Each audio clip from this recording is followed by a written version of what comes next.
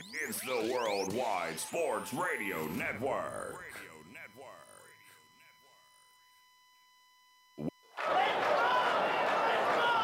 Broadcasting from coast to coast, city to city, coast to coast. It's time for the Ryan Hickey Show on the Worldwide Sports Radio Network. If it's happening in sports, it's being talked about right here. And here's your host, Ryan Hickey. Good Monday morning and welcome into the Worldwide Sports Radio Network. It is the Ryan Hickey Show with you right here. As we roll along for the next 2 hours, we're going till 11 a.m. Eastern. First of all, before we go any further, before we talk about any NFL action from Week 16 over the weekend, Merry Christmas one last time. Hopefully the holiday was enjoyable. You got to see some family, eat some good food, have some good times. Hopefully Santa treated you well. You're on the nicest, no coal in your stocking on Christmas morning. Obviously that's the goal for everyone, and hopefully that was the case for almost everyone listening. So we appreciate you starting your, I don't know if it's a holiday Monday, because this week is always kind of wacky where some people are off all week, some people are working. For me, it's a normal week, obviously, since we're here with you. But whether it's a holiday Monday, whether it's a regular Monday, we appreciate you making us a part of your work week here as we try to bridge the gap between Christmas and New Year's as we get set to ring in 2022. But first, we got to close out 2021, and that includes talking about the final week of the regular season in 2021, at least Week 16 in the NFL. Woo! We got a lot to get into. The Chiefs, are they the best they have ever been in the Patrick Mahomes and Andy Reid era? We'll get into that in 20 minutes or so from now. We have NFL Quick Hits. It's always 9:40 a.m. Eastern. 10 o'clock, 1 hour from now. Should Cliff Kingsbury, coming off the loss to the Colts, now the Cardinals have lost 3 consecutive games, should he be on the hot seat? Cardinals are 10-5. We'll discuss that in a little bit. A lot to get into between now and 11 a.m. Eastern, as you can tell.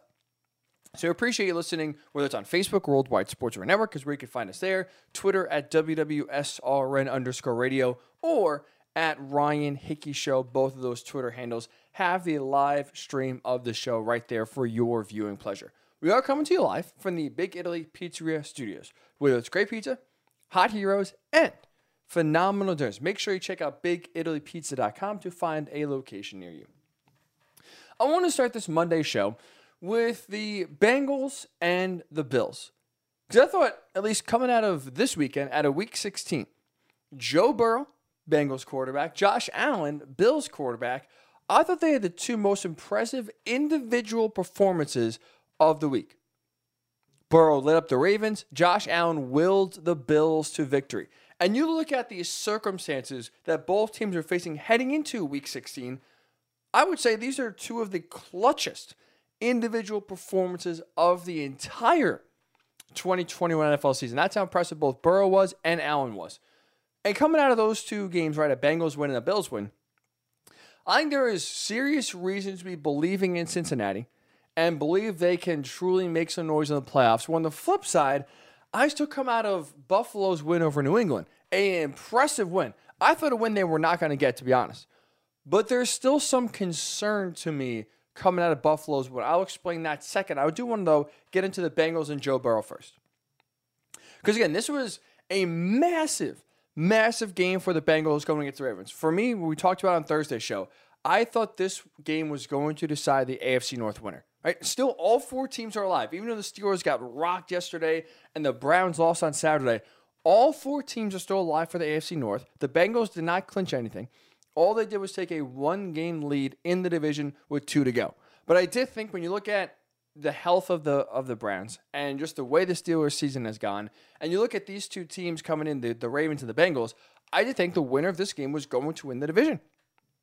So for a game in which has so much at stake, Joe Burrow managed to save the best game of his career for the biggest game of the season and arguably the biggest game of his career so far 2 years in. I mean, he single-handedly obliterated that Ravens secondary. 525 passing yards, 4 touchdowns, Those 525 passing yards, a franchise record for Cincinnati, by the way. 4th most passing yards in NFL history. He did it all himself. And that led to a very important season sweep of the Ravens. He did so in Baltimore a few months ago, followed up with an even better game, even a more impressive performance at home on a big stage where the Bengals seriously, absolutely needed a win. And also, he did so not as a compiler, not as someone who's super inefficient. I mean, they threw the ball, the Bengals did 47 times. Burrow had just 9 incompletions. 9 out of 47. He was insanely efficient. And even though the Ravens were banged up, I will say, the task wasn't as easy as it appeared, right? I get it. You're going against Josh Johnson, the 3rd-string quarterback for the Ravens. I get you're going against a secondary that is completely banged up, that is missing a lot of its big-time players. Marlon Humphrey, unfortunately, the latest Raven to go down in the secondary with a season-ending injury that happened against the Steelers a few weeks ago. So you're playing against a beleaguered secondary and a 3rd-string quarterback. I get it. But we did just watch the Ravens last week when Tyler Huntley go toe-to-toe with the Packers in the 4th quarter defensively, get some stops to get Green Bay off the field to open the door for Tyler Huntley to erase a 14-point 4th quarter deficit to be 2 yards, a 2-point conversion away from taking the lead over the Packers in the final minute of the game. So the task wasn't as easy as it appeared. Again, ask the Packers last week, they had their hands full. So it was still a tough task. It was still a big-time test for Joe Burrow in this offense, even though, again, the Ravens came in banged up, and he made it look like it was a high school game. Rolling out of the pocket, avoiding pressure, making some big-time throws down the field, and again, throwing for 525 yards, 4 touchdowns in an efficient way as the Ravens get blown out in Cincinnati, and the Bengals take a 1-game lead in the division. But this, to me, the reason why I feel good about the Bengals now, not just coming out of this game, but going forward, they can make some noise in the playoffs, is because of the way they won. Now, usually, they are a balanced team on offense. Joe Mixon has had a very good season so far. They've been able to run the ball really well. And obviously, we know with Joe Burrow, T. Higgins, Jamar Chase, Tyler Boyd, they can throw the ball and throw it really well. But this game, having it be an air raid type of game, where Joe Burrow attempts to throw the ball 47 times, in a game where, even though the Bengals were up by 2 scores for almost the entirety of the game, they were still aggressive. They were still throwing the ball in the air, and they were still relying on their second-year franchise quarterback to win them the game. It was able to happen. The Bengals were able to do so. They trusted their franchise quarterback, and he came through for them, again, in the biggest game of his career. That, to me, is really impressive and really encouraging now going forward, because it's a reflection of Burrow. His mental toughness, his resiliency. But if you look at Joe Burrow, let's call for what it is. Recently, in some big games, he has not played well. Like, he struggled against the Chargers through 2 interceptions in a game that was massive for playoff seeding. They lost that game at home. He played pretty bad for about 3 quarters against the 49ers. Now, his credit, 4th quarter came alive. Remember, they erased a deficit. They go to overtime. They get a field goal, but then Jimmy G leads them down for a touchdown. But that's 2 games in a row at home to the Chargers and to the 49ers, where Joe Burrow did not play really well, and those were 2 key games for playoff seeding. He threw 2 picks about, 6 weeks ago against the Browns, and that blowout loss to Cleveland at home in a key divisional game. So there were some big games recently that Joe Burrow has not played, let's say, his best game in. And despite the fact that he struggled recently coming in, his confidence never wavered. His confidence in himself and the head coach, Zach Taylor, his confidence in Joe Burrow. And they still came out aggressive. They still came out throwing the ball. And they came out throwing punches, throwing haymakers at the Ravens, and they landed. And they connected. Joe Burrow's confidence never wavered. His talent obviously still there, and he was able on the biggest stage to play the best game of the season. And that's really important for a team that's very young trying to win. And the reason why December football is so important in the NFL, the reason why it helps to separate the contenders from the pretenders, is because now these games mean so much. Now you could tangibly see in the standings, okay, we only got 3 or 4 games left. we're a game back or a game up. These are the moments, these are the games that separate yourself and launch you into the playoffs. Or if you lose, okay, maybe you really weren't as good as we thought and you're not able to win the big game in the big moment. That crumbles young, inexperienced teams. We've seen it before. And credit to the Bengals, they've never been in this situation. Right? Joe Burrow, one, got hurt and missed the second half of the year last year. But also, two, they were not very good last year. They were never in the playoff conversation. Now they are. And you're going against a Ravens team that is extremely well coached in John Harbaugh, that is a veteran-led team that's been in the big moments. They know what it's like to win big games. They won a playoff game last year. So until you actually do it, you don't really know how a team is going to react in a pressure situation. And the Bengals came out not feeling the pressure at all. They took care of business. And that to me is very now encouraging going forward. They didn't allow the moment to get to them. They were cool, calm, and collected. That's a reflection on Joe Burrow. That's a reflection on his leadership throughout the rest of the team.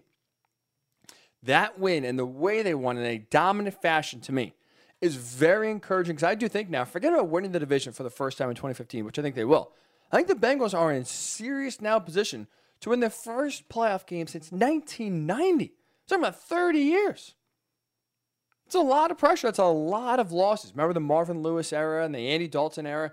What do we always remember about that? They can never win a playoff game.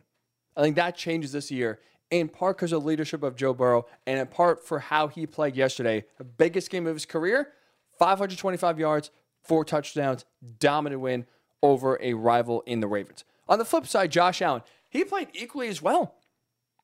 He played the best game of his season in a game the Bills absolutely needed. All right, this win now over the Patriots on the road in Foxborough makes the Bills, or puts the Bills, I should say, in the driver's seat to win the AFC East. The final 2 games are the Falcons and the Jets, 2 easy wins that the Bills should get. They are going to now clinch the AFC East and win the division for the second year in a row. After just 2 weeks ago, we thought, division's over, Patriots going to win it. Instead, the Bills get a massive, massive, massive win. But here's why I'm concerned with Buffalo, whereas I am not with the Bengals. Buffalo Bills only have one way to win games. Josh Allen being magnificent. If he is not, if he's anything below exceptional, the Bills aren't winning games. And we saw that again yesterday.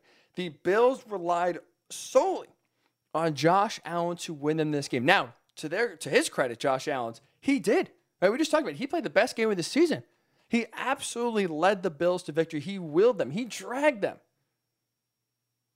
But the thing is, and the key for Buffalo here is, if Josh Allen is not unbelievable, they don't have another way to win.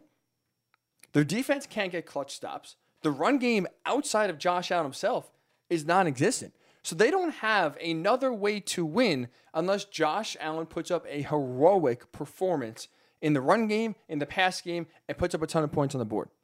But look at yesterday. 314 passing yards for Josh Allen, 3 touchdowns. He also led them in rushing, 12 carries, 64 yards. That's to me, very concerning because this is now a trend. This is the 6th game of the season. Josh Allen has led the Bills in both passing and rushing. 6 out of 15. That's not a good ratio. You don't want your quarterback leading you in rushing a ton, let alone 6 times. So now you are continually, for the Bills, asking Josh Allen to do it all. Be Superman. And you know what? If you need to rely on Josh Allen to be an all-time great passer and your leading rusher in a game, that's not a recipe for playoff success. Again, Josh Allen has a lot of talent in him. He can put performances like he did yesterday on the field and carry your team to victory. But that's not a sustainable way to win playoff games. That's not how you're going to win 2, 3, 4 playoff games in a row against really tough competition. You need your defense to step up. You need your run game with 4 minutes left to salt the game away. And right now, Buffalo can't do that. Josh Allen was clutch to his credit. He made the plays when he had to. But Buffalo, whether it's their defense, were twice. You needed 1 stop to win the game. They couldn't get it. Up by, 13 points, Patriots marched right down the field, scored a touchdown. To Josh Allen's credit, he answered a big-time drive, 66-yard drive. 61 of the 66 yards came from Josh Allen, either in the air or on the ground. So again, a big-time clutch drive needed. Josh Allen shoulders the load. Now you go up 26-14. Another Patriots touchdown is answered.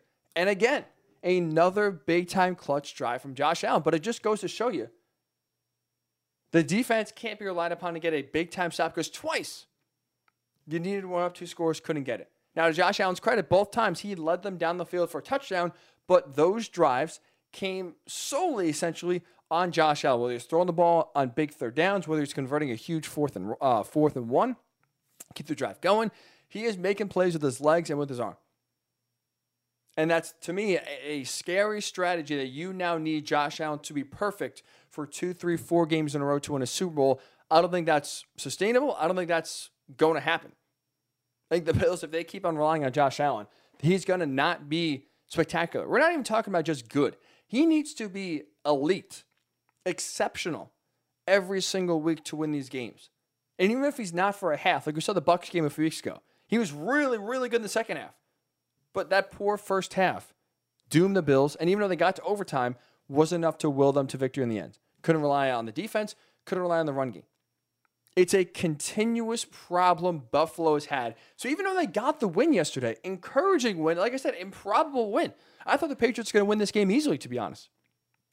Buffalo really impressed me with that victory in New England yesterday, but with how they done so is very concerning to me. Come playoff time, that's not how you're going to win playoff games. You could win 1, you're not going to win 2, you're not going to win 3. You're not going to win the Super Bowl with that strategy. So that's why, coming out of this game, how Joe Burrow played, super impressed with him from the Bengals' perspective, and concerned about the Bills when it comes to their playoff viability, when it comes to making a run to the AFC title game, or maybe even getting over that hump and going to the Super Bowl. I don't think yesterday's performance should give you, if you're a Bills fan or a Bills believer, much confidence that that is going to happen. So I'm curious your thoughts here. Facebook, Worldwide Sports Network, Twitter, WWSRN_radio, at Ryan Hickey Show on Twitter as well. What's your belief level in the Bills? Are you back now being a Bills believer after that huge win over the Patriots? And on the flip side, the Bengals win the biggest game of the season. Can they win a playoff game? Can they make some noise in the postseason? Love to hear your thoughts. Again, you can comment on Facebook, Worldwide Sports Network. You can tweet us at WWSRN_radio. Also tweet us at Ryan Hickey Show. We return here in just a few minutes. The Kansas City Chiefs blow out the Steelers. Is this the most dangerous version of the Chiefs we've ever seen? We'll discuss that when the Ryan Hickey Show returns right here on the Worldwide Sports Radio Network. It's the Worldwide Sports Radio Network. Welcome back to the Ryan Hickey Show, right here on the Worldwide Sports Radio Network.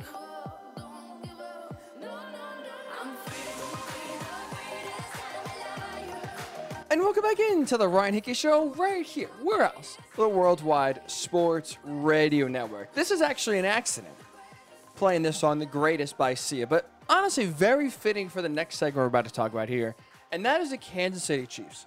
They absolutely obliterate the Steelers yesterday, blow them out of the water, clinch the AFC West for the 6th consecutive season. But I think there's a bigger takeaway coming out of this Chiefs-Steelers game, and that is this. This is the most dangerous version.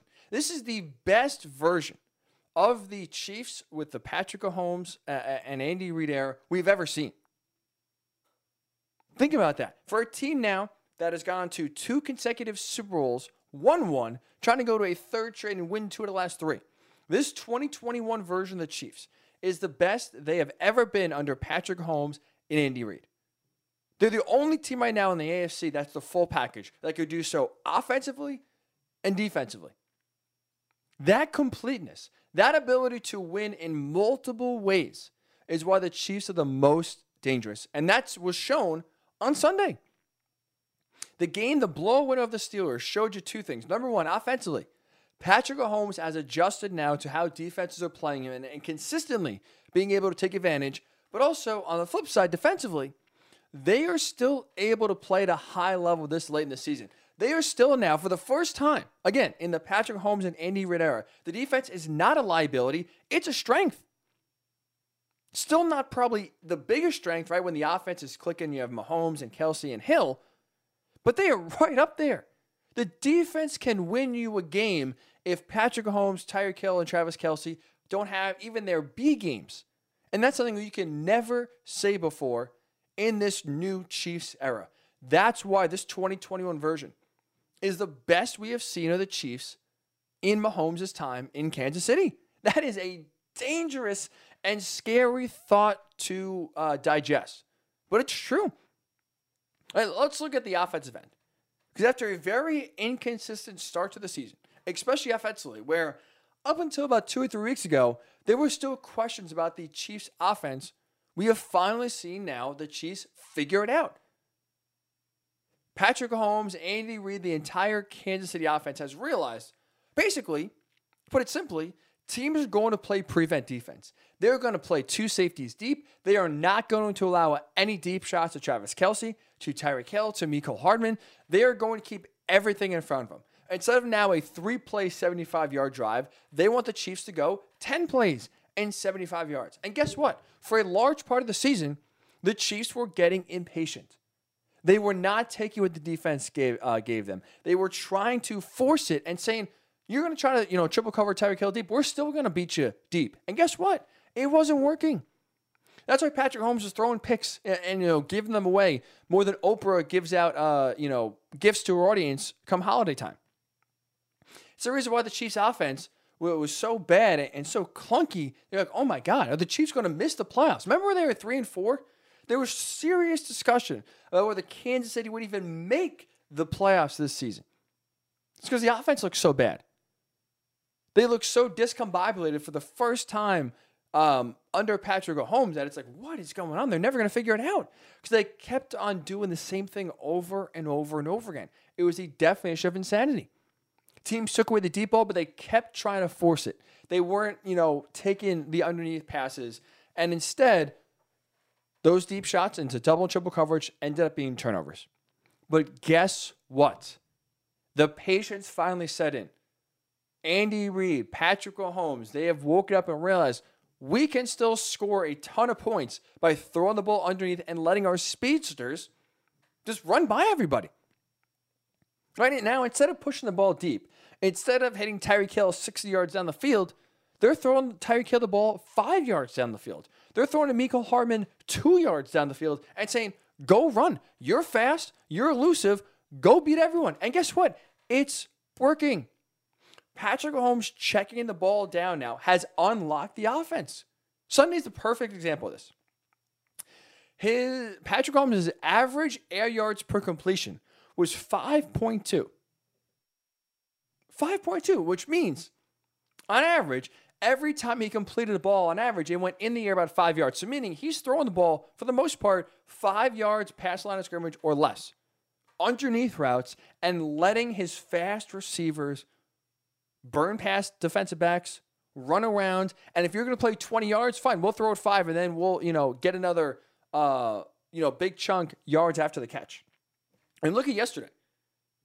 That's all the Kansas City receivers are doing. The speedsters were taking advantage of the Steelers playing deep. Byron Pringle was your leading receiver with 75 yards and 2 touchdowns. Most of it underneath passes, let him run. Derek Gore, running back, 3 catches over 61. Mecole Hardman, 31 yards. Darrell Williams had 3 catches. All those names, you know who they're not? They're not Tyreek Hill. Think about it. In a game where you scored 36 points against the Steelers, your top 4 leading receivers in terms of either catches or yards were Byron Pringle, Derek Gore, Mecole Hardman, Darrell Williams. Tyreek Hill was basically not a factor, and obviously Travis Kelce didn't play because of COVID. And you have a Kansas City offense that's still putting up 36 points. That's impressive. And that goes to show you, again, that you want to take Tyreek Hill away, you want to double him deep, fine. Mahomes is now throwing it to his running backs. He's throwing it to his 3rd and 4th option at receiver and letting them run with it. That's a dangerous and scary now way to face the Chiefs because I don't know how you're stopping this offense. Tyreek Hill had just 2 catches for 19 yards. 2 catches for 19 yards. The Steelers did a tremendous job on limiting Hill's explosiveness, not allowing him to beat him. And guess what? It didn't matter. The game was over by halftime. Again, they dropped 36 points without their two best weapons basically being a factor in the game. Mahomes threw for 258 yards, 3 touchdowns again. Well, basically, Tyreek Hill was irrelevant and Travis Kelce was out. That shows you the evolution in this Chiefs offense, which makes them, again, the scariest team now to defend, the hardest team to defend in the AFC. Then you look at Kansas City. They are doing, finally, what championship teams do. They round into form in December. They played their best football the last third or so of the season and really enter the playoffs on a high, hitting their stride. And you look now, they blow out the Steelers. He had an impressive overtime win on a short week in LA last Thursday night, 34-28. Which, you know what, you needed your two best players in Tyreek Hill and Travis Kelce, and they absolutely came through for you. Like Kelce had 191 yards, 2 touchdowns. Tyreek Hill, 140 yards and a touchdown himself. Those two guys were unguardable. Unguardable.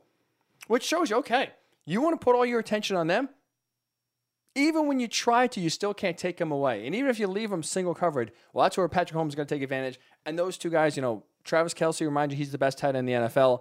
And Tyreek Hill, remind you, he's a really damn hard receiver to cover. And you want to take them away, or they're not playing, or you do a good job in limiting Tyreek Hill, Mahomes will take the other options there.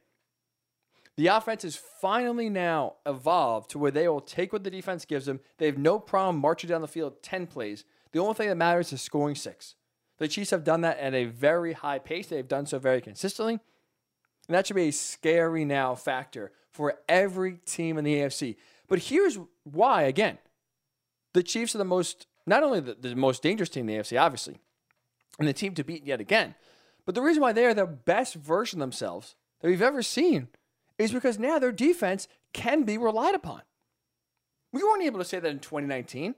We weren't able to say that in 2020 last year. This Chiefs defense you're just basically praying, get a stop. Don't get into a shootout. Just get 1 or 2 stops, and Mahomes and co on offense will be able to figure it out. Do the rest. Right? That Chiefs offense was so hard to slow down. If you got 1 or 2 stops on defense, you're more likely going to win a game. But now this year, you're not even asking for Kansas City to get 1 or 2 stops. They are routinely getting stops. And again, when the offense, was in a lull, was in a funk, the defense was leading Kansas City to victory. They were being relied upon and coming through. Like, I get, right, yesterday's not maybe the best example of trying to highlight the Kansas City offense because the Steelers, Kansas City defense, because the Steelers offense is not very good. They're not a juggernaut, right, to say the least. But you still had Kansas City completely shut them down and take them out of the game. Forced 3 turnovers, limited Big Ben just 159 yards passing.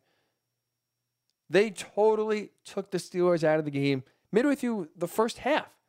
In part because offensively they could do nothing. Couldn't move the ball. You got it down the side of them playing complimentary football where the Chiefs could not be stopped offensively.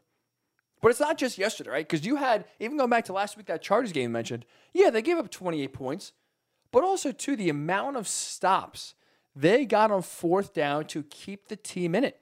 Like, because even offensively, they scored 34 points, but the Chiefs offense, it was kind of a grinded-out game last Thursday against the Chargers. Mahomes was missing passes. The offense went into, some quiet streaks midway through the game. And you had that Chiefs defense still keep Kansas City in it, right? They got a few stops by the goal line. They kept LA out of the end zone. They got the ball back. I think they were 1 of 5, if I'm not mistaken, on 4th down the Chargers were. They got some big-time stops. And now, when you look at the season, the Chiefs are a top 10 defense. They are tied for 9th in allowing 21.1 points per game. So you have a Chiefs defense that is really keeping teams out of the end zone. And whether the Chiefs offense is high-flying or whether they're in a funk, they are still winning games. Remember, by the way, when the Chiefs were 3-4, and we talked about before, there's questions about whether they make the playoffs. They have not lost a game since being 3-4. They've now won their 8th consecutive game of the year. 11-4, AFC West champs, number 1 seed in the AFC with 2 games to go. There are absolutely no questions, no concerns about Kansas City, nor should they be. Why? Because this is the best version of the Chiefs we've ever seen in the Andy Reid and Patrick Mahomes era. So for me, I think they're going to their third consecutive Super Bowl. If you listen to the show, hopefully you have, not just today, but throughout the football season so far, as we've dissected and broken down the last 16 weeks of the NFL. I have never jumped off. I've never wavered from the Chiefs. When they were 3-4, everyone was talking about, they're going to miss the playoffs. There's so much panic. The Chiefs are dead. They're not even going to win their own division. Never panicked. Never jumped off the bandwagon. Always still stuck with the Chiefs as my Super Bowl representative from the AFC. Why? Because even though they were struggling, the offense was really looking bad at times. They still had Andy Reid and Patrick Mahomes, Tyreek Hill, Travis Kelce. As long as those guys are healthy, you got to believe, you got to have faith that they're going to figure it out. They don't just wake up midway through the 2021 season and forget how to play football. Start stinking out of nowhere. Everyone goes through ruts. Everyone goes through phases of their career where they're not playing well, where they're out of rhythm, out of sync. But the great ones figure it out. The good coaches start to see what defenses are doing. The great quarterbacks realize, okay, fine. I got to fix this part of my game. Travis Kelce, Tyreek Hill, I've shown you, they have found abilities, even when they're getting double and triple team, to find openings, find weaknesses and cracks in the defense, to go open to make a big play. And it took a while, but now you see Kansas City peaking, Kansas City playing their best football of the season, doing so as we enter January, and they are the best version I think we've ever seen in Kansas City. So I'd love to hear your thoughts here. For me, obviously, as you can tell, I never kind of got off the Chiefs bandwagon, and now, more importantly, again, I think they're going to the Super Bowl for the third straight year. I don't see anyone in the AFC knocking them off, but I'm curious, what about you? Is there a team you're looking at that could prevent the Chiefs from going to their third consecutive Super Bowl in a year, right? That has been wide open, especially in the AFC. Only one team has clinched a playoff berth, and that is the Chiefs we just talked about, but everyone else is wide open. This entire year has been the wild, wild west. Is there any team you look at, the Bengals, the Bills, maybe the Colts, the Titans? Can any team knock off the Chiefs in the playoffs? Love to hear your thoughts. Tweet us at Ryan Hickey Show on Twitter. Also on Twitter, WWSRN_radio. Just the initials for Worldwide Sports Network, WWSRN_radio is where you can tweet us. Also find the live stream. Facebook, Worldwide Sports Network is where you can comment there as well. We do return here. It's 9:40 a.m. Eastern, which means it's time for quick hits. We bounce around the NFL, hit on a few games, a few storylines we haven't hit on, including the Giants bringing back Joe Judge and Daniel Jones. That a good move? And the Chargers. The Chargers continue to charger. We'll get into that when the Ryan Hickey Show returns right here on the Worldwide Sports Radio Network. It's the Worldwide Sports Radio Network. Welcome back to the Ryan Hickey Show, right here on the Worldwide Sports Radio Network. And welcome back into the Ryan Hickey Show. 20 minutes from now, Cliff Kingsbury, is he on the hot seat for the Cardinals? We will discuss that. It's at 20 minutes or so from now, but it's 9:40. Every single Monday in the NFL season, we bounce around the NFL, a little quick hits action, hit on a few storylines we didn't touch on so far throughout the show. The Chargers, man, they continue to show why they're the most anemic team in the NFL, why they absolutely can't be trusted no matter what. And really the sad part for LA is for how good they have been, for such a great story, Brandon Staley has with his aggressiveness, and Justin Herbert, how, at times he's looked like an elite quarterback in the NFL. The sad part for the Chargers, I think the story of their season should be, we shouldn't be surprised they lost this game to the Texans. Like, this is what happens when you are solely reliant on your quarterback to win you games. Where if he's not elite, if he's not outstanding, if you don't have any other way to win, you're not going to. And it shouldn't be surprising that even a lowly team like the Texans take down a playoff team in the Chargers. Like, the Chargers don't run the ball very well. They don't stop the run at all. Defensively, they can't be relied upon. So again, if Justin Herbert is not Superman, the Chargers are going to lose more than they're going to win. And even a game like a team facing the Texans, it leads you to getting dominated by Houston. Like, look at these stats. Rex Burkhead, 149 rushing yards, 2 touchdowns. Houston as a team ran for 189 yards. Are you kidding me? The Texans, you can make the argument they have the least amount of talent of any team in the NFL. Less than the Lions, less than the Jets, less than the Giants, less than the Jaguars. This Texans roster is atrocious. And you were still, unable to stop Rex Burkhead on the ground, unable to stop Davis Mills on the air, an efficient 21-27, 254 yards, 2 touchdowns, no turnovers, sacked just one time. I know Joey Bosa was not playing in this game, but you really couldn't take advantage of a just brutally bad Texans offensive line. This goes to show you again that the Chargers are led by one man. Football is a team sport. I get the cliche. But if Justin Herbert is not exceptional, which he was not in this game yesterday, the Chargers don't stand a chance. Right? Statistically, Herbert looked impressive. 336 yards, 1 touchdown, but 2 picks, 1 return for a touchdown. His 92.1 passer rating is a very important stat to point out. This is now the 8th game of the season where Justin Herbert has had less than 100 passer rating. 100 passer rating is considered exceptional, elite. Like, you had a tremendous game, right? That's kind of the bar for 100 passer rating. You had a great performance. 8 games this year, Justin Herbert has failed to reach the 100 passer rating mark. The Chargers' record in those games where Justin Herbert has a sub-100 passer rating, 1-7. And they won the first game. They've lost the last 7. So they've lost the last 7 games where Justin Herbert's passer rating has been below 100. You need to be more balanced. You need to find other ways to win. You need to be able to rely on your defense, if Justin Herbert's not exceptional, to slow down the Texans' offense. I know Austin Eckler was not playing this game, but you need to be able to run the ball, control the clock, control the physicality of the game, and the Chargers can't do that. It's why they are the most anemic team in the NFL. They can beat anyone on any given day. They literally can lose to anyone on any given Sunday. I absolutely cannot trust the Chargers. I think they'll still make the playoffs. I don't feel great about them at all because they, again, showed you they are a Justin Herbert solely reliant team. Herbert plays well. He plays great. They're going to win. If he plays anything less than great, they don't have a prayer. They don't have a chance. Speaking of not having a prayer, the Giants already, according to this Adam Schefter, deciding to bring Joe Judge back, their head coach for 2022, and Daniel Jones back in 2022, shows you the Giants don't have a prayer next week. Now, I'll say this. When it comes to bringing Daniel Jones back next season, I think that's a smart move. I think that's the right move. But I think bringing Joe Judge back is a horrible decision and the wrong decision. For Daniel Jones, let's call for what it is. He's not the franchise quarterback of the Giants. He is not going to be the guy that's there for the next 10 years to lead this team to the playoffs. I'm not a believer in Daniel Jones. But the reason why I think he has to be brought back in 2022 is because you need the Giants to, you need him to be a placeholder next season.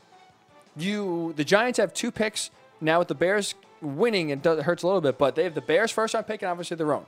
Right now, both are in the top 10. So you're going to have 2 top 10 picks. The Giants absolutely should not draft a quarterback.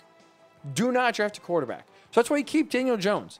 Going into year 4, you don't exercise his 5th-year option, but you keep him there as a placeholder, and you build up the offensive line. You build up the defensive line. You get talent to fill the other 52 positions on your team, and then once you worry about and once you are able to build up the rest of the team, that's when you go after the quarterback. Have Daniel Jones come back next year. Have him take the lumps. Have him, just run the offense and try to run it competently. But this offseason should be all about making the team better. Do not focus on the quarterback. Do not waste resources trying to chase another quarterback or trying to use, draft one with the first-round pick. Get guys in the trenches. That's how you turn this Giants team around. They've been a laughingstock the last few years because the team stinks. Some of it's not Daniel Jones' fault, and he's gotten a bad break at times in terms of playing behind an awful offensive line with skill players that have either been busts or injured. So a lot of it's not his fault. I'm not saying, he should be blamed, but I still don't think he's a franchise guy. I don't think he's shown you enough to believe in him. But have him come back as a placeholder. Have him just take the lumps, try, maybe give you some hope for a franchise but worry about getting a quarterback in 2023 when this roster is better, when this team is better. That's why I think it makes sense to bring Daniel Jones back for next season. It does not, to me, though, make any sense to bring Joe Judge back. Here's why.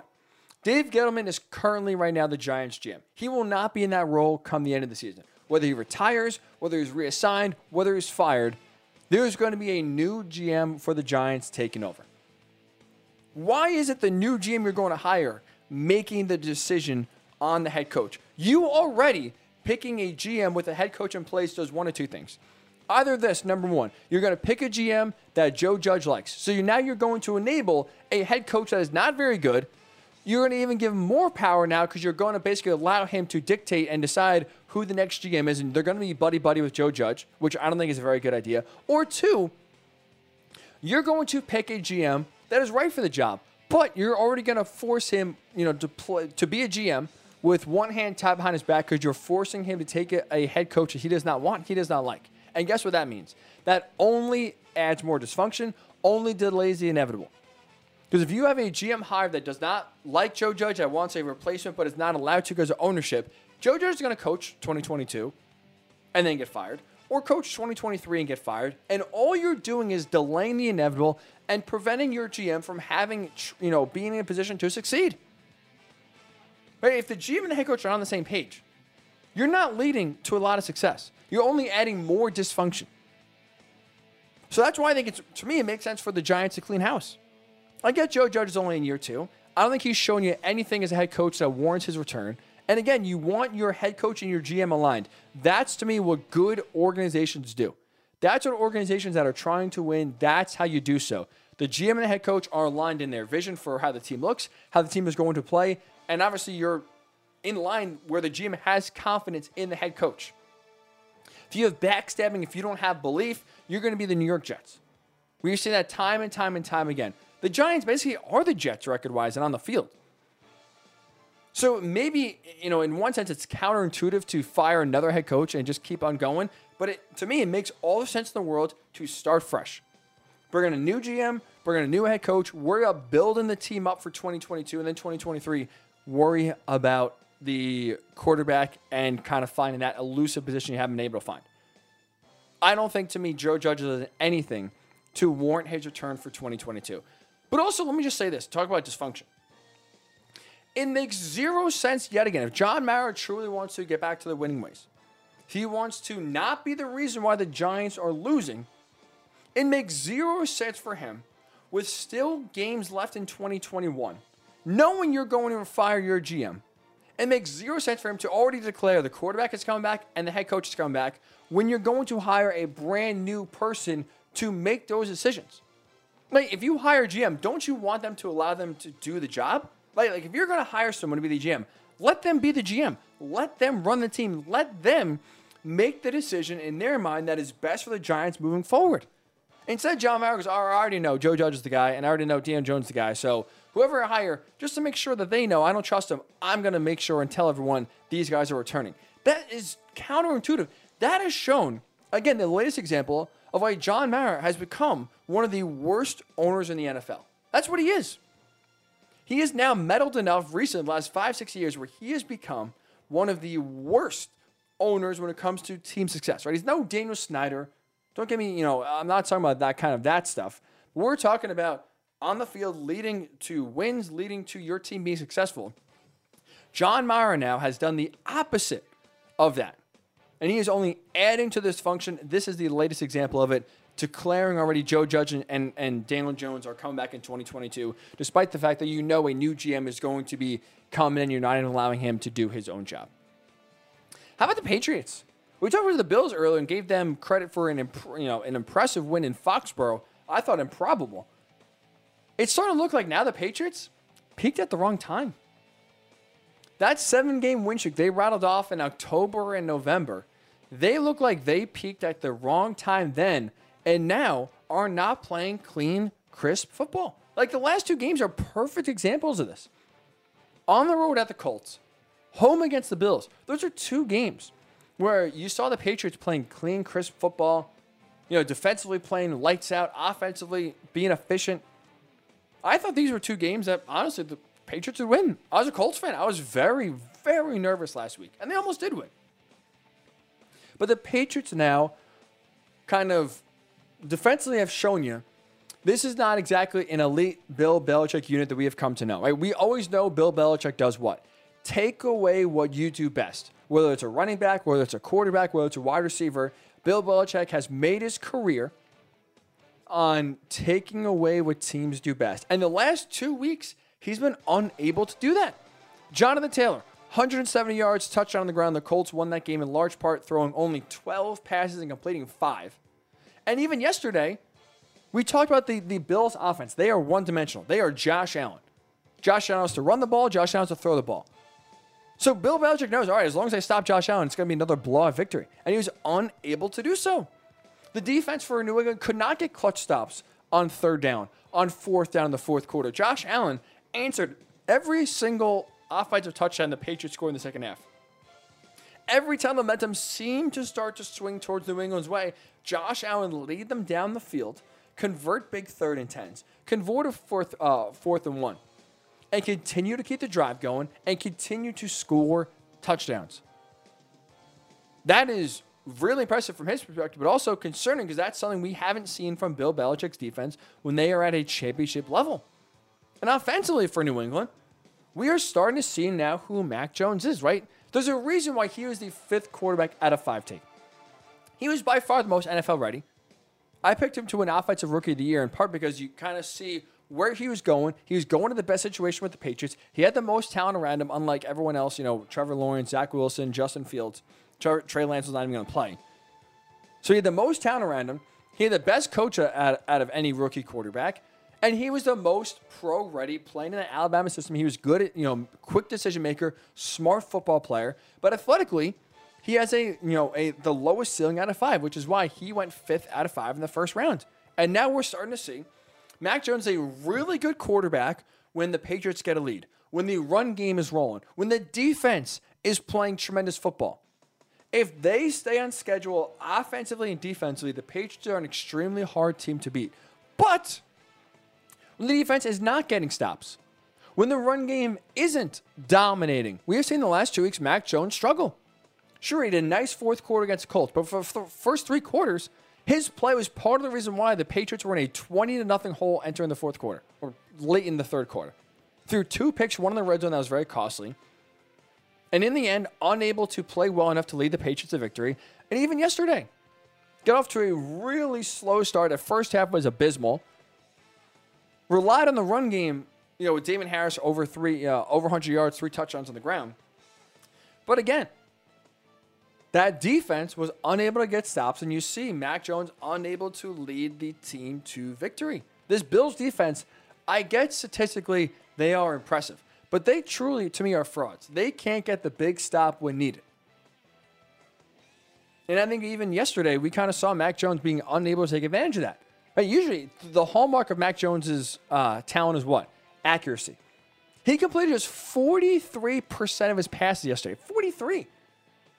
And now when you look, the more Mac Jones passes the ball, the less success the Patriots have. If he attempts 30 or more passes in a game, the Patriots are just 5-5. That's it, 5-5. So even though they are now 9-6, I believe, 9-7, 10-7, I can't even do that. That's not even correct. I don't even know why I'm trying. And the point is now the Patriots have a winning record, right? But anytime now Mac Jones has attempted 30 more passes, he's just 5-5. This offense is at its best when the run game is rolling and the defense is playing lights out. That was not the case on Sunday, which is why the Patriots ended up losing. So the Patriots at least think they have their franchise quarterback going forward in Mac Jones.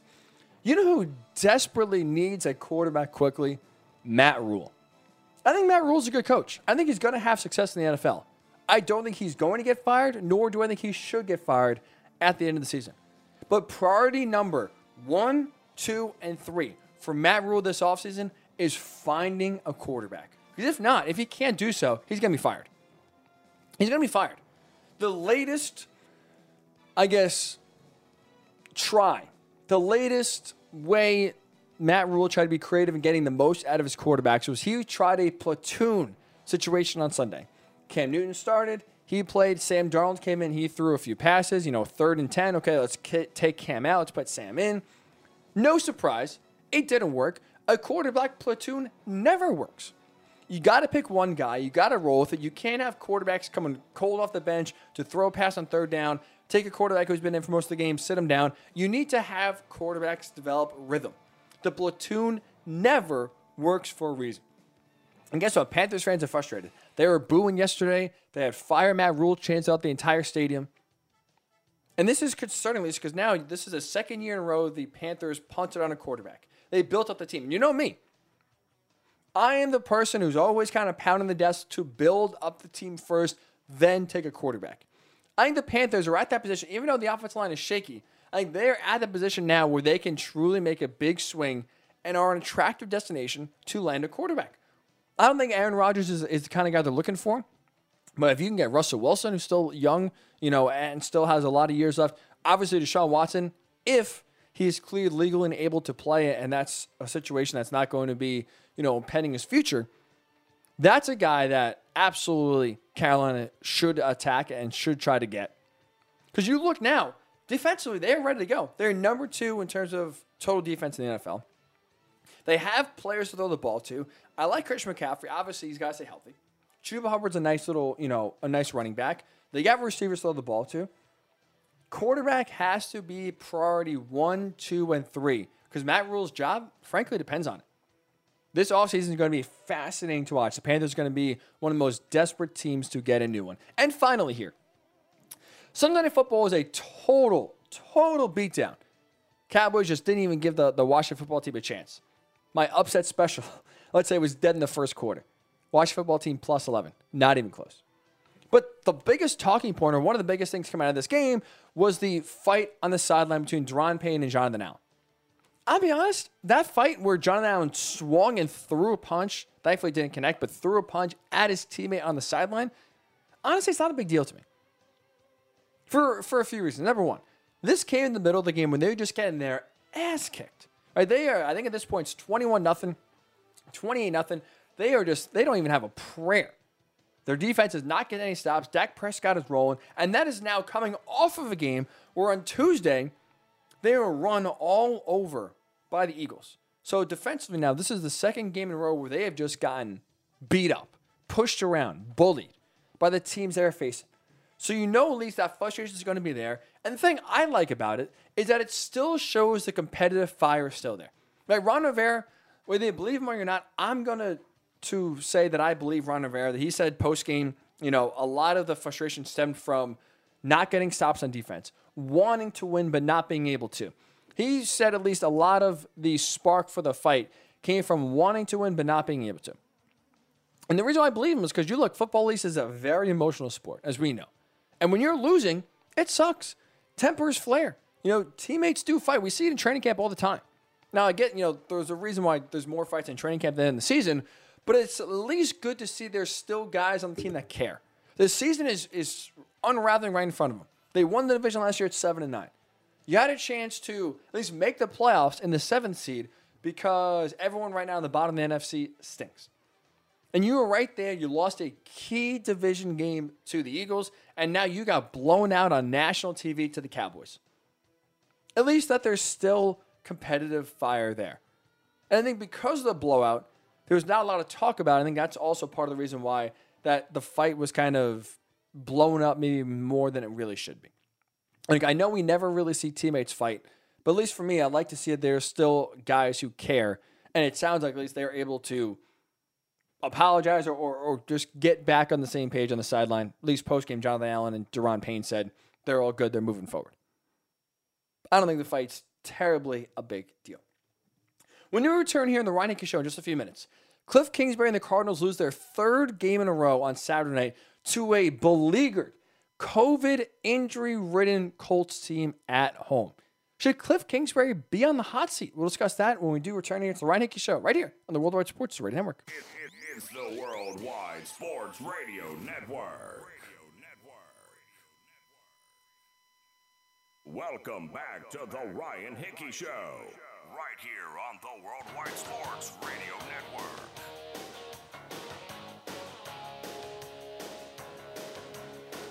10 a.m. on the East Coast. We appreciate you joining us here on the Ryan Hickey Show, right here on the Worldwide Sports Radio Network. The Cardinals, they enter in the danger zone.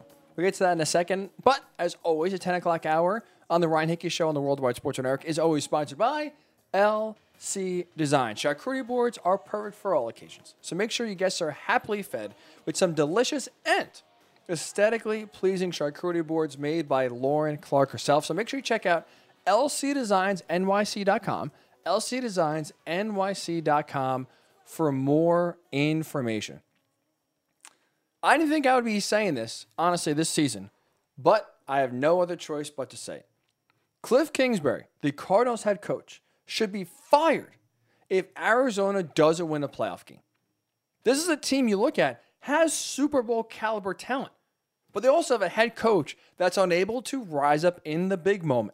And we have seen it again and again and again in his career. Saturday night against Colts was the latest example. So if you have this Cardinals team go from 7-0, the only undefeated team in the NFL, to a wild card team where you can't even win your own division, where 2 weeks ago you were the number one seed in the NFC, and now you're going to be a 5 seed playing all your games on the road, and you are a one and done in the playoffs.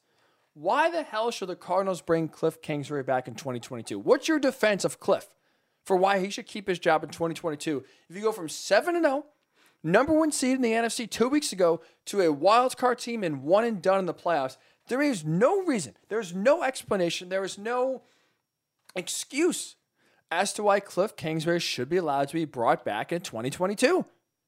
This is not the same Cardinals team that started off 7-0. This is not a head coach that has proven to finish the season strong, to have his teams playing the best football when it matters most. And guess what? The Cardinals need to bring someone in. They got to really capitalize on this momentum with where their team is built to bring someone in that can get the most out of this roster, that can make sure the Cardinals are playing their best football in November and December and January. And this team, and Cliff Kingsbury is not the guy. Because look, Saturday, honestly, was a gimme. Saturday against the Colts should have been a game the Cardinals win 10 out of 10 times. I get the Colts are hot, but you are playing a depleted football team that entered the game on Saturday with 3 of their starting linemen out of the game because of COVID or other personal reasons. You had the best linebacker in football in Darius Leonard, the heart and soul of that defense, out because of COVID. I know, by the way, the Colts found out like 5 hours before game time. So you now weren't even able to feel the Colts to game plan to play a defensive scheme without your biggest playmaker in defense. And you also had a starting receiver in Zach Pascal, both starting safeties in this game out, and a starting defensive back. So you had 4 starters on defense out, 3 offensive linemen out, and that's just to start the game. Oh yeah, by the way, in the game, the Colts lost their starting left tackle, Eric Fisher. He got injured, wasn't able to return. Their starting tight end, Jack Doyle, who was kind of being a 6th offensive lineman for when he was healthy, he left the game very early. You had Frank Reich after the game say they had to change their play calling, not because of 3 offensive linemen that were out, not because Eric Fisher, the left tackle, was out, because Jack Doyle went out, their tight end. So that was a major loss for the Colts. And then one of the backups, Chris Reed, went out for a little bit. So you had now backups coming into play for backups. At one point, the Colts were missing 5 of their 6 best offensive linemen from the game. And again, to go along with everything on defensively that they're missing. I lay that out to you. You talk about a just depleted Colts team. That's a game a 10-win Cardinal team should win every single time. You're at home. It's a primetime game. You got a gimme with how banged up the Colts should have been, and you still weren't able to win. You can't lose that game. You cannot lose that game and justify you bringing, or keeping your job. If you're Cliff Kingsbury, if you're Steve Keim, the GM, I don't see how you can sit there and say, Cliff is the guy to lead us to the promised land. He's the guy to lead us to the Super Bowl. Because the reason why the Colts won that game, the reason why the Cardinals lost that game on Saturday, self-inflicted wounds. That was the difference. The Cardinals made them, the Colts did not. And that's, to me, on coaching. Pre-snap penalties is just stupidity. The Cardinals committed 11 penalties on Saturday. 4 resulted in first downs for the Colts. You were giving them free yards, free first downs. You had a bad snap that leads to a safety, 2 points for Indianapolis. You had 2 missed field goals and an extra point. Sure, can Cliff Kingsbury control the kicker? No, I get it. Every team has kicking woes. I understand. But the penalties, the sloppy play, the seemingly not being ready to play, not playing your best football. It's prime time. You're coming off a game where you got your ass beat by the Lions, the 2-win Lions. You should come out crisp and play the best game of the season. And again, where the Colts are giving you one because of how depleted they are with injuries and COVID, and you still can't even play a clean game. You are making fundamental mistakes that keep a team that has no business being in that game, allowing them, forget just being in the game, winning the game. You're going against, again, what is Cliff Kingsbury known for? Offense. Right? He was brought in to be paired with Kyler Murray, to lead Kyler Murray to an MVP kind of season. And so far through the first half of the season, Kyler looked like an MVP. Hell, to the Cardinals' credit, they were even winning games. They were 2-1 when Colt McCoy filled in for those 3 games that Kyler Murray missed.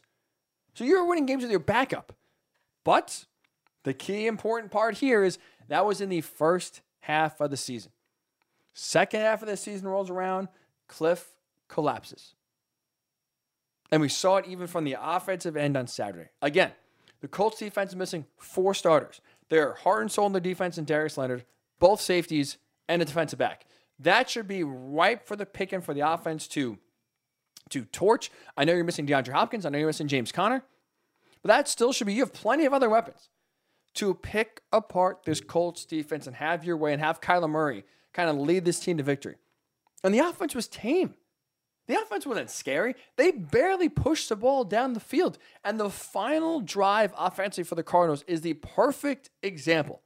You had about 4 minutes left. The Cardinals are down by 9 points. You need 2 scores. And instead, they went and moved the ball down the field methodically. Like they were trying to kill the clock. This is a team that needs 2 scores. They went on a 16-play drive. 4 minutes left. You can't be going on a 16-play drive. And oh, yeah, by the way, they didn't even get the ball in the end zone. Settled for a field goal. Relied on an onside kick that almost never works, and obviously it didn't work. But in a situation where you need to score and score quickly, the Cardinals were dumping the ball down the field. 5 yards, 6 yards, getting tackled in bounds, keeping the clock running, giving the Colts a gift. A lot of that is unimaginative play calling. Not being able to get your guys open, not being able to scheme you're open to make easy throws for Kyler, to push the ball down the field, to make big plays, explosive plays in the passing game. There was one deep pass to A.J. Green. There was one miraculous, insanely, great run by Kyler Murray for a touchdown. Other than that, this Cardinals defense was in neutral. This Cardinals offense was in neutral. It wasn't very scary. It wasn't very creative. There wasn't a lot of big explosive plays.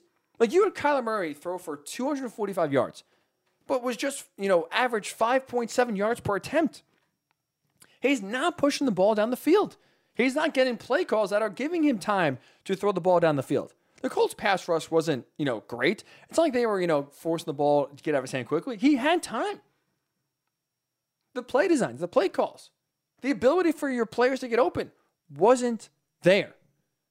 But it's not one game that has me saying that Cliff's job should be in the hot seat and should be fired if they don't win a playoff game. It's not just, one game on national TV. It's not just the fact they lost 3 straight games, including a blowout loss to the Lions, and they lost to the Rams team on Monday night, which they had their own COVID issues where their running back was out, their tight end was out, Jalen Ramsey was out. It's not the fact that it's a 3-game losing streak. 2 of the losses have come to COVID-depleted teams that are still talented, but COVID, ridden. And the other one came to a 2-loss Lions team. It's the fact that now Cliff Kingsbury is in the midst of yet another second half collapse. We talked about the Cardinals being the last team standing undefeated 7-0. Since the 7-0 start, in which the first loss of the season, mind you, came to a shorthanded Packers team where they planned on a short week without their top 3 wide receivers, the Packers still won that game. You have now the Cardinals going 3-5 the last 8 games since they started off 7-0. Guess what? That's who Cliff Kingsbury is. That's who his career has been. He has never, at any point in his career finished a season strong. Right? So we just talked about it. 7-0 to start the season this year, 3-5 since. 2020, they go up to that 6-3 start. Remember, they beat the Seahawks on Sunday Night Football in a wild overtime game. A great win for Arizona. They go from 6-3, 2-5 to miss the playoffs. They get off to a 3-1 start in Cliff and Kyler's first year. They collapse down the stretch 2-7. Texas Tech, though, because this goes just beyond the Cardinals. This goes to Texas Tech. They get off to a 5-2 start to the season. Didn't win a game the second half of the year, 0-5.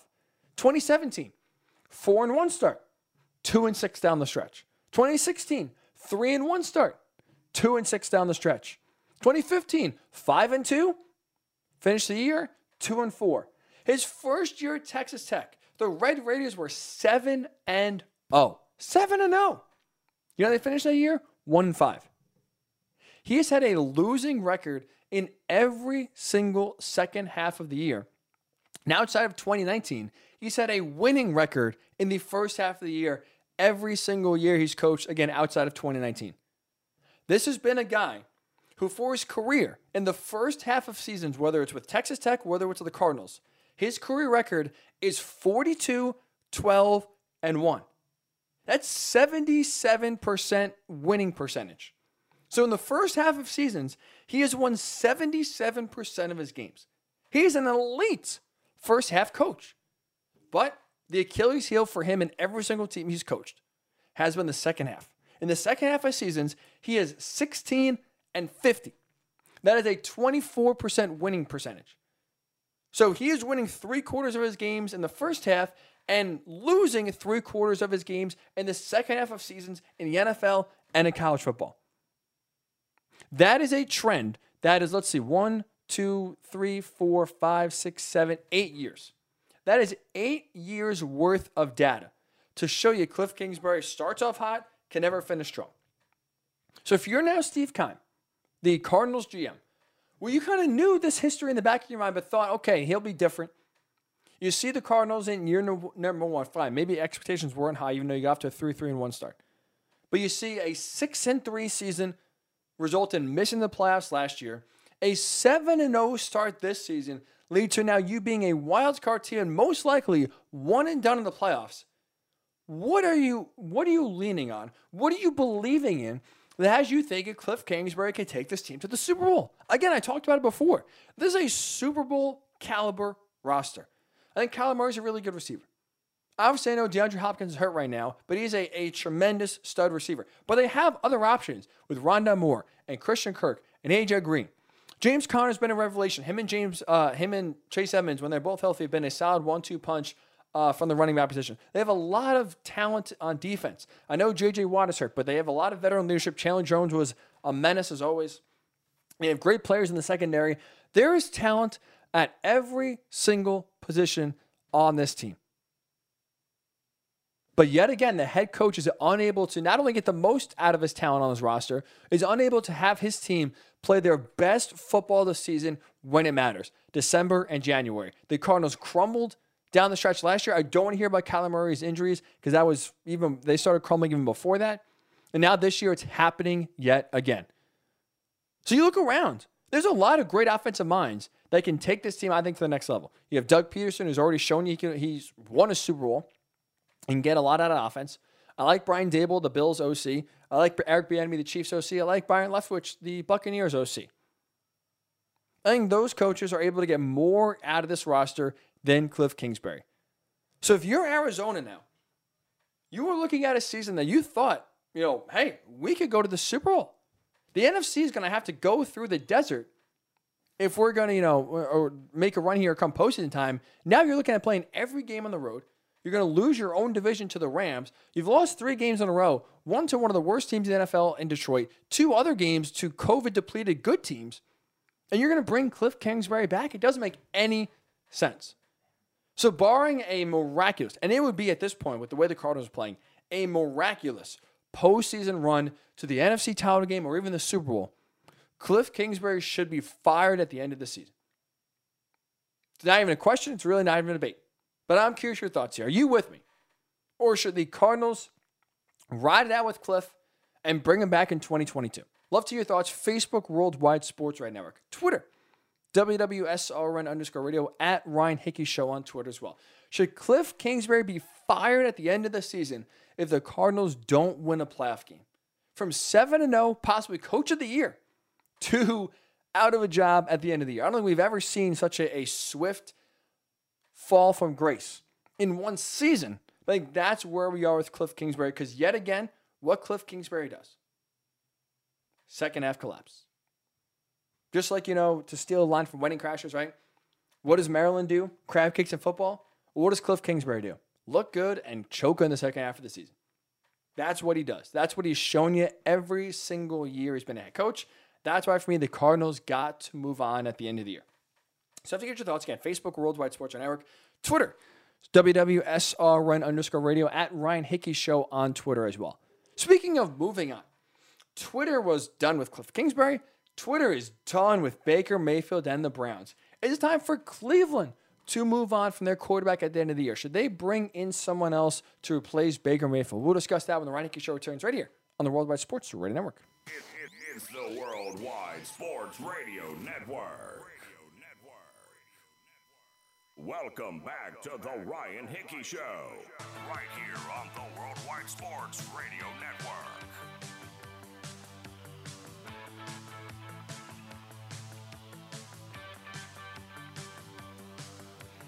And welcome back into the Ryan Hickey Show. We're talking a lot of, I guess we're really not in the Christmas spirit today. Talking about firing Cliff Kingsbury. Now talking about potential upgrades for the Cleveland Browns at quarterback. Let's say this, though. I know Baker Mayfield played awful against the Packers on Saturday. I know this season has been a real disappointment, both record-wise, both performance-wise from Baker Mayfield. But let's call for what it is. Despite everyone wanting a upgraded quarterback for the Browns, it is very likely Baker Mayfield is back as the Browns starter in 2022, and I think he should be back as the Browns starter in 2022. There's two reasons and two things that are true about Baker right now as the Browns starting quarterback. Number one, he's been playing hurt all season long. It's the shoulder injuries impacted the way he's playing, whether you want to try to just ignore it and blame him or live in reality. The reality is Baker's left shoulder injury has impacted the way he has played all season long and has led to a lot of the bad play that we have seen from him this season. That's number one. Number two, the other truth about right now Baker Mayfield as the Browns quarterback is that there aren't many upgrades over Baker. They're not. If you want to replace him, who are you going to replace him with? We'll get to that in a second here, but let's just talk about Baker's play this season in 2021. You have to take injuries into account when discussing how he's played this season. But it really stinks because this was a year I was very high on Baker Mayfield. I thought both him and Lamar Jackson were going to have tremendous 2021 seasons. Obviously, we know Lamar injuries have changed that, and even just injuries around the rest of the team have made his job a lot easier this season. But for Baker, right, he hurt his left shoulder week 2, basically right away. He's making a tackle against the Texans, hurts his left shoulder, tears the labrum. It's only gotten worse as the season progressed, and it has impacted the way his entire season has gone. I know it's maybe a small sample size, but that's all we have in 2021. He has played one game fully healthy this season. That was against the Chiefs, week number 1. He played pretty well. Let's call it for what it is. 75% completion percentage, 321 pass yards. He threw a pick. I would say that pick is a little, not total on him. He's falling down. He's getting hit as he's throwing the ball that ended the game. But he had his highest yards per attempt at 11.4 of the entire season. So he's pushing the ball down the field. Again, was efficient, threw for 321 yards. It was a loss. He did throw a pick. But that was the only game this season where Baker was fully healthy and we could truly evaluate how his play. So injuries have been a huge part of the reason why he has struggled. But also, to call for what it is, he has played bad himself. Right? He has had bad decisions, or he has, I should say, made bad decisions. He's had poor throws, in part because of his shoulder, in part just because his accuracy is taking a dip, and he's really not giving either his receiver a chance or not making the best possible decision with his injury history considered. And I thought that's what happened on Saturday. Like the last pick, He threw 4 picks against the Packers. The last one, you really should not count. I know it counts on the stat book. It should have been pass interference. Donovan Peoples-Jones was pulled back. Rasul Douglas clearly interfered, got the pick, game over, no flag. But the other 3, though, were on Baker. A lot of it was bad decision making, right? He had one receiver wide open in the flat. Instead, either didn't see him or chose to decide, hey, this is a better decision. I'm going to throw the ball into double coverage deep. That led to an interception. His inaccuracy, his poor fundamentals led to the other 2 picks where he's not stepping into his throws. He's overthrowing receivers. His accuracy, it's behind receivers. He's not making accurate passes to the chest of his players. That's on Baker. And the frustrating part if you're the Browns, and the reason why those picks are so costly is because now they're adding into touchdowns for the other team. Packers took all 3 of those picks, and Aaron Rodgers does what he does best. Turned all 3 of those turnovers into touchdowns. 21 points. I mean, the game was 24-22. Every single touchdown the Packers scored on Saturday came off of a pick from Baker Mayfield. You can't put your team, if you're Baker, in that situation. You got to be better. You got to be safer with the ball. If your accuracy is taking a dip and Parker's your shoulder injury, I know he's dealing with a knee and an ankle and a groin injury. He's banged up. He said this is the most banged up earlier this year that he's ever been in his career. Okay, 1, I hear you. But also, 2, if that's the case, you also got to be smart and realize, well, my shoulder injury is limiting me, so now I can't maybe make these tight window throws that I would if I was healthy. Now I got to be extra safe with the ball where, you know what, maybe a sack, maybe throwing it away, maybe looking for a check down is right now the smarter option because right now for me and my physical health, that is the best play for this team. Instead, at times, he is playing like he's fully 100% healthy, and that is costing the Browns. So that is on Baker. That is solely on him. Injuries can't be blamed for that. But at the same time, you also got to take into account his shoulder injury has limited his play really since week 2. So that's one of the reasons why I do think some of it's on him, but also a lot of his play this year, a lot of his poor play in 2021 is because of his injuries. So I would still bring him back in 2022, and you hope he stays healthy. The rules protect the quarterbacks now. You hope that this season was a learning lesson where he won't be as reckless trying to tackle ball carriers. Well, he'll get out of harm's way and he'll protect himself and not leave himself susceptible to big hits moving forward. So that's the first part. But here's the other thing. If you want an upgrade in Cleveland, the question is, who are you going to get? There's not many upgrades available for the Browns. There's only 3 quarterbacks that are better than Baker Mayfield that are available. Now, they're the 3 big ones. Aaron Rodgers, Russell Wilson, Deshaun Watson. Now, I'm not sitting here. I'm not going to be stupid. I'm not going to be an idiot and say, keep Baker Mayfield. Don't get Deshaun Watson. Don't pursue Aaron Rodgers or Russell Wilson. No.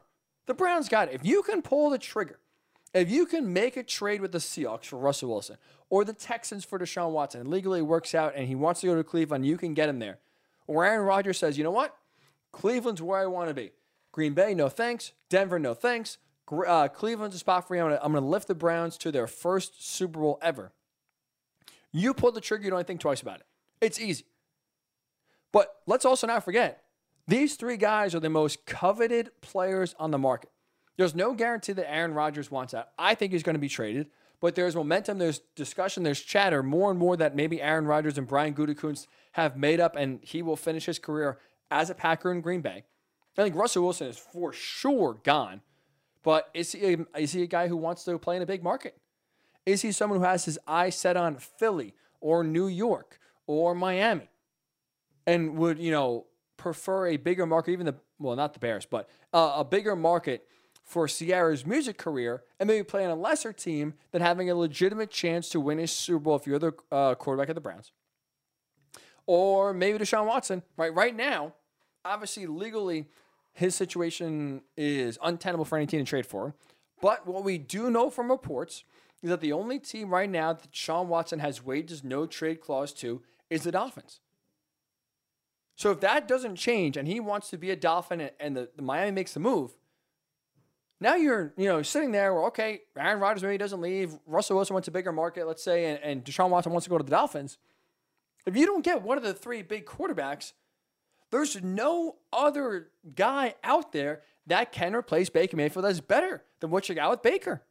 Look who else is going to be out there. Jimmy G. Would you rather have Jimmy G or Baker? I'm taking Baker Mayfield. Jameis Winston. Would you rather have Jameis Winston or Baker? I'll take Baker. Andy Dalton. No. Teddy Bridgewater. No thanks. Kirk Cousins. If he's traded by the Vikings, and they move on from him, they say, screw it, we're done with him. Do you really want Kirk Cousins as your quarterback for Cleveland? Are you going to feel that much better about the state of your team and your Super Bowl chances than if you have Baker Mayfield? I'm absolutely not. I'm taking Baker over Kirk all day long. You want Ryan Fitzpatrick? Even, Matt Ryan. I don't think he'll be traded, but if somehow he's available, I would still take Baker Mayfield. So again, the three big-time quarterbacks are obvious. If you can land a trade for Deshaun Watson, assuming he's legally able to play, if you can land a trade for Aaron Rodgers, if you can land a trade for Russell Wilson, you do so if you're the Browns. You absolutely do so. But if you can't, where every team is going to be in hot pursuit of these guys, and they choose to stay, they choose to go elsewhere, and you are unable to get one of the big three, there was no other upgrade out there for the Browns. And part of moving on from your current quarterback is finding a quarterback who is better. And there to me, outside of the three big quarterbacks, no quarterback on the market that's available that you can trade for or sign a free agency that is better than Baker Mayfield or even in the draft. There's no quarterback in the draft right now you can draft and say, this is our guy, he's going to lead us to the Super Bowl. No. So you roll with Baker. Because let's also not forget, by the way, I know 2021 has been bad, and I understand recency bias is something that we all fall victim to, where we only remember the most recent part. We don't remember past events. 2020 Baker Mayfield, the second half of the year, was a really solid quarterback. The final 8 games of the season, that includes 2 playoff games against the Steelers and the Chiefs. Baker Mayfield finished the season 15 touchdown passes, 2 interceptions, averaged 104 passer rating. That's including 2 playoff games. That's including big-time games in December and January to get the Browns into the playoffs for the first time since 2002. Win a playoff game for the first time since 1994. You go to Pittsburgh, a team that has owned you every single year, place you haven't won in decades, and you go and blow them out. You almost single-handedly end the Ben Roethlisberger era in Pittsburgh. Now, he's obviously back for one more year, but that loss sent shockwaves throughout the organization. That was done in part because of your quarterback in Baker Mayfield, who helped get the Browns off to a hot start. So let's not forget, Baker Mayfield, to me, is still a good quarterback. Still someone who can really rise up to that, let's say second tier, but a very high second tier quarterback. So I get 2021 has not gone well, and on national TV against the Packers, when you throw 4 picks, I get it is not a very good look, and it's very easy for fans to say, this guy stinks, let's move on with him. Let's get someone else in here. But when you look around, there's not a lot of upgrades. And not to mention, he has still played well in injuries, whether you want to admit it or not, injuries that played a big factor in why Baker struggled in 2021. That's why he's already, if you're the Browns, you already exercise his 5th-year option. You absolutely do not give him a contract extension this offseason. You play it out, and you see how 2022 goes.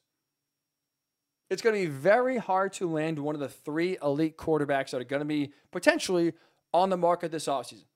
Unless you can get one of those 3, Russell Wilson, Aaron Rodgers, Deshaun Watson, Baker Mayfield should be the Browns quarterback in 2022, and he will be the Browns quarterback in 2022. That's where I stand, but what about you? What should the Browns do? Should they move on from Baker Mayfield in your mind no matter what? Is it time to get a new quarterback in there? Are you a believer that Baker Mayfield can lead the Browns to a championship? I'd love to hear your thoughts. Facebook, Worldwide Sports Radio Network. Twitter, WWSRN_radio, at Ryan Hickey Show on Twitter as well. We'll circle back to one thing about Joe Judge when we return here, and also the Bengals and the Bills. 2 massive wins on Sunday yesterday. But I will say, I feel really good about the Bengals, and I still am concerned about the Bills. I'll explain my encouragement and my concern when we return here to the Ryan Hickey Show on the Worldwide Sports Radio Network. It's the Worldwide Sports Radio Network. Welcome back to the Ryan Hickey Show, right here on the Worldwide Sports Radio Network.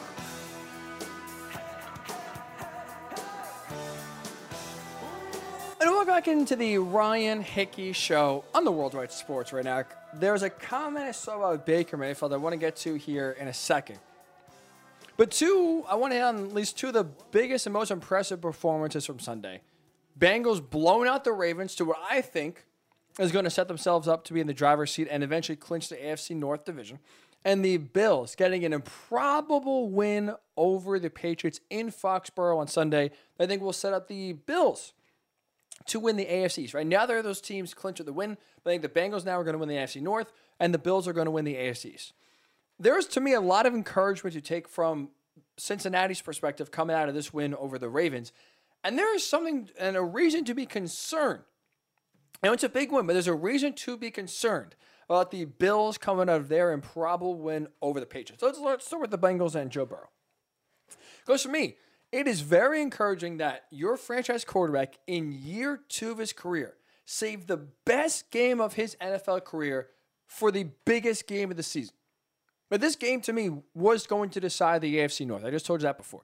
The Ravens and the Bengals. I don't think the Browns are healthy enough and in a position to win the division. And the Steelers, I don't think, are a very good team.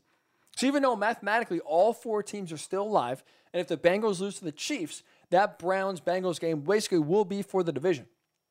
I still do think the Bengals are in a great spot in part because of how Joe Burrow played. Franchise record 525 yards and 4 touchdowns. The reason why that's so important is because, frankly, Joe Burrow's his play in some of the big games this year has not reflected what we saw yesterday.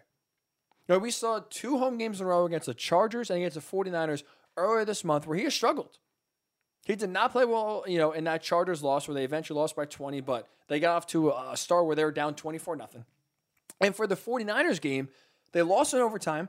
They did come back in the fourth quarter, but for the first 3 quarters of that game, Joe Burrow struggled. The offense only put up 6 points. So you had 2 big games in the month of December for an inexperienced team, right, who hasn't really been there before, who hasn't won a division since 2015, who hasn't won a playoff game since 1990. You had kind of, I don't say the moment get to them, but you had Joe Burrow in some big moments struggle against the Chargers, struggle against the 49ers. And to see him bounce back, to see his confidence never waver, even though you're playing, a beleaguered Ravens secondary, ask Aaron Rodgers. That fourth quarter got hairy in part because Baltimore started making stops, and Tyler Huntley led him down the field to where they were a 2-point conversion away from taking the lead in the final minute of the game. Now, again, there's no Tyler Huntley and no Lamar Jackson. It was Josh Johnson who made the start for the Ravens. But this is still a Ravens defense that is extremely well coached, that is veteran-laden, that knows, kind of how to play well in the big moment. The Bengals don't know how to play well in the big moment because they've never been there. Look how young this team is. Zach Taylor, the head coach. Joe Burrow, the quarterback. Joe Mixon, Tyler Boyd, Jamar Chase, T. Higgins. Everyone on offense, and a lot of your important pieces on defense have never known what it means to win big games, to get to the playoffs, to play in meaningful December football. So that moment, there's a chance it could grow too big and the Bengals collapse. Even though you're going against a third-string quarterback, even though you're going against a secondary in Baltimore that has been ravaged by injury, you can still have the moment get to a young, inexperienced team where they don't know how to win, where they don't know how to handle the pressure, and they collapse. And instead, Joe Burrow comes out there, 47 pass attempts, 9 incompletions, with a franchise record 525 yards and 4 touchdowns. He played the best game of his career in the biggest game of the season, in a game that I think is going to decide the division for the Bengals. That is super, super encouraging. They're a balanced team on offense. They can run the ball with Joe Mixon. Their defensive against stops. They're getting after the quarterback with Trey Hendrickson. But to see Joe Burrow take over, put the team on his back in a game where they needed to have, to me, is very encouraging because I do think this Bengals team is now in a position where they can win a playoff game. Forget making the playoffs. Forget winning the division. I think they can truly win a playoff game for the first time since 1990. I think that's what a win like this does for Cincinnati moving forward. Now, on the flip side, for the Bills, because I thought, again, equally as impressed. I did not think Buffalo was going to win after that I thought an embarrassing performance on Monday night a few weeks ago where the Patriots just absolutely bullied the Bills and embarrassed them by running the ball 46 out of 49 plays for 222 yards and winning that game. I did not think the Bills would be able to get off the mat in this one and respond on the road against the same Patriots team that embarrassed them a few weeks ago. And they won in large part, in only part, honestly, because of Josh Allen. And that to me is the concerning part. It's because right now the Bills' formula this season, not just in this game, but the entirety of the season so far, the way they win big games, the way they are able to get big time performances is only if Josh Allen plays at an exceptionally high level. They can't win if Josh Allen plays anything below great. Anything below great, they don't win these games. And that's not a recipe for success. We were talking about a Bills team that came in with Super Bowl aspirations. They're going to make the postseason. They're going to win the AFC East. But now when we're talking about who can take down the Chiefs, who can make some noise in the playoffs, who can make a run to the AFC title game or the Super Bowl, I don't see you can put the Bills in this conversation even after yesterday's win over New England, because it was yet the latest example of Josh Allen needing to be Superman. I think the one thing we have seen come playoff time, you cannot rely on your quarterback to be Superman. You need to be able to win in multiple ways to where if your quarterback has an off day or your elite defense isn't playing well, you need another area of the team to step up, and consistently all season long, that has not been the case for the Buffalo Bills. Josh Allen was, like I said, had a heroic performance yesterday. 314 yards, 3 touchdowns. He also was a leading rusher for the Bills, 64 yards on 12 carries. 6th time this season, 6th, where Josh Allen was the leading rusher and the leading passer. That goes to show the run game for Buffalo is not very good. It cannot be relied upon in big moments. If you need to salt away a game, if you need to establish a run and maybe have some ball control, time of possession, the Buffalo Bills cannot do so. They need to rely on Josh Allen to lead them with his arm and lead them with his legs. You can't rely on any other aspect of the Bills outside of Josh Allen to win you the game. That is concerning. Defensively, talking about it for weeks now, the Bills to me are the biggest frauds defensively in the NFL. No team's stats are more misleading than the Buffalo Bills stats, where they are top of the NFL in total defense, and they're one of the best, in terms of points per game. But you need clutch stops. When you are facing competent offenses, Buffalo's defense does not show up, and yesterday was the latest example. Second half, you're nursing a 2-score lead twice. Your defense needs stops twice. The Patriots marched down the field to cut into the deficit, to make it a 1-score game. Now, again, credit to Josh Allen. Both times he answered those drives with a touchdown drive of his own. But it goes back to the heroic performance, where one of those drives was a 66-yard drive, 61 of them came from Josh Allen, either with his legs or with his arm. This is going to be, again, another situation where Josh Allen needs to play near perfect football if the Bills are going to win. He played, to his credit, near perfect football yesterday. But can we seriously sit here and expect Josh Allen to play at an elite level every single week? The answer is no. Well, let's just call for what it is. The answer is no. And we saw, I think the perfect example of this is that Bucs game a few weeks ago. Josh Allen had a poor first half. The defense didn't help him out at all. They didn't even try to run the ball. They're down 24-3 at halftime. Josh Allen in the second half puts on a Superman cape and leads the Bills to tie the game in heroic fashion.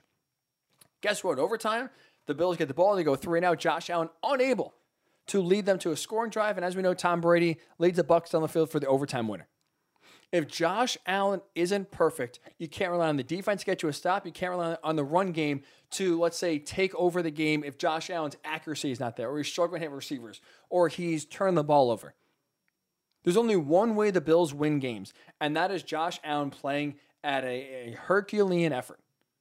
But that's not how you win postseason games. That's not how you win 2, 3, 4 postseason games to go to the Super Bowl and win the Super Bowl. It was an impressive win, and I'll say it again until the cows come home. That was a win where I did not think the Bills were going to get. Josh Allen, I thought, had one of the best performances, not only this season for him, but at least at Week 16 yesterday. He was outstanding. He answered the bell himself. He made clutch runs on 3rd down. He made clutch throws on 3rd and 4th down. He was great. But we have seen yet again, the Bills' only way of winning is Josh Allen being great. I'm not going to rely on Josh Allen to be tremendous, elite, 4 playoff games in a row in order for the Bills to win the Super Bowl. That's why, for me, I'm concerned with Bills Mafia and the Bills coming out of this game. Tremendous win. They're going to win the AFC, so they're going to get at least one home playoff game. But the recipe for success is one that is not, one that I'm not feeling great about if you are Buffalo going forward. So that's why I feel good about the Bengals. I don't feel good about the Bills, even though both of these teams had massive wins in Week 16.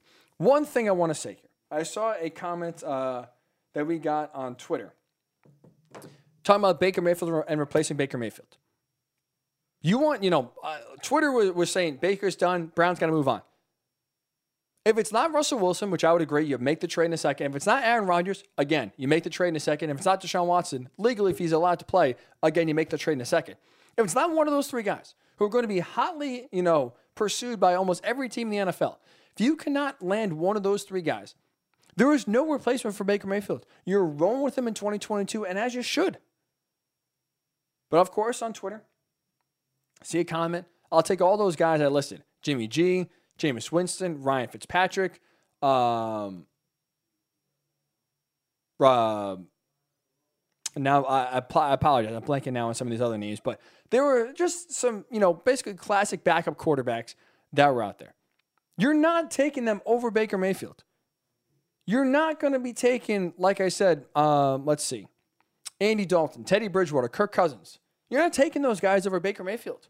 Let's not be stupid here. Baker is better than Jimmy G, than Jameis, than Dalton, than Teddy Bridgewater, than Ryan Fitzpatrick, than Kirk Cousins. So unless it's one of the big three quarterbacks, Baker is back with Cleveland in 2022, and he absolutely should be. Saturday was ugly. Saturday was frustrating. He's been injured.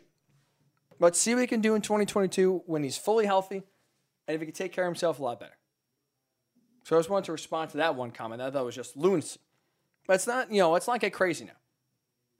Let's not overreact to a really bad game on national TV and then forget conveniently what Baker's done when he's healthy last year and this year. So that was how we'll end the Ryan Hickey Show on Monday. I really do appreciate everyone who started their week with us. It's a weird and wonky week right in between Christmas and New Year's. If you're working, hopefully the work week goes by quick. If you're off, well, congratulations. We appreciate you making us a part of your vacation anyway. We will be back on Thursday, get you ready for the new year. And we got some big time college football playoff matchups to preview. Alabama, Cincinnati. Can Cincinnati keep it close? Or hell, pull off an upset. Georgia, Michigan, two teams with similar styles. Who in that game? We got the playoff on Friday. So, of course, Thursday show, we'll be breaking it all down for you then. So, from now until then, now until Thursday, again, one last time, a belated Merry Christmas. Hopefully, Santa treated you well and the holiday was enjoyable. Stay safe as always. Stay sane, and we'll talk to you on Thursday right here on the Worldwide Sports Radio Network. It's the Worldwide Sports Radio Network.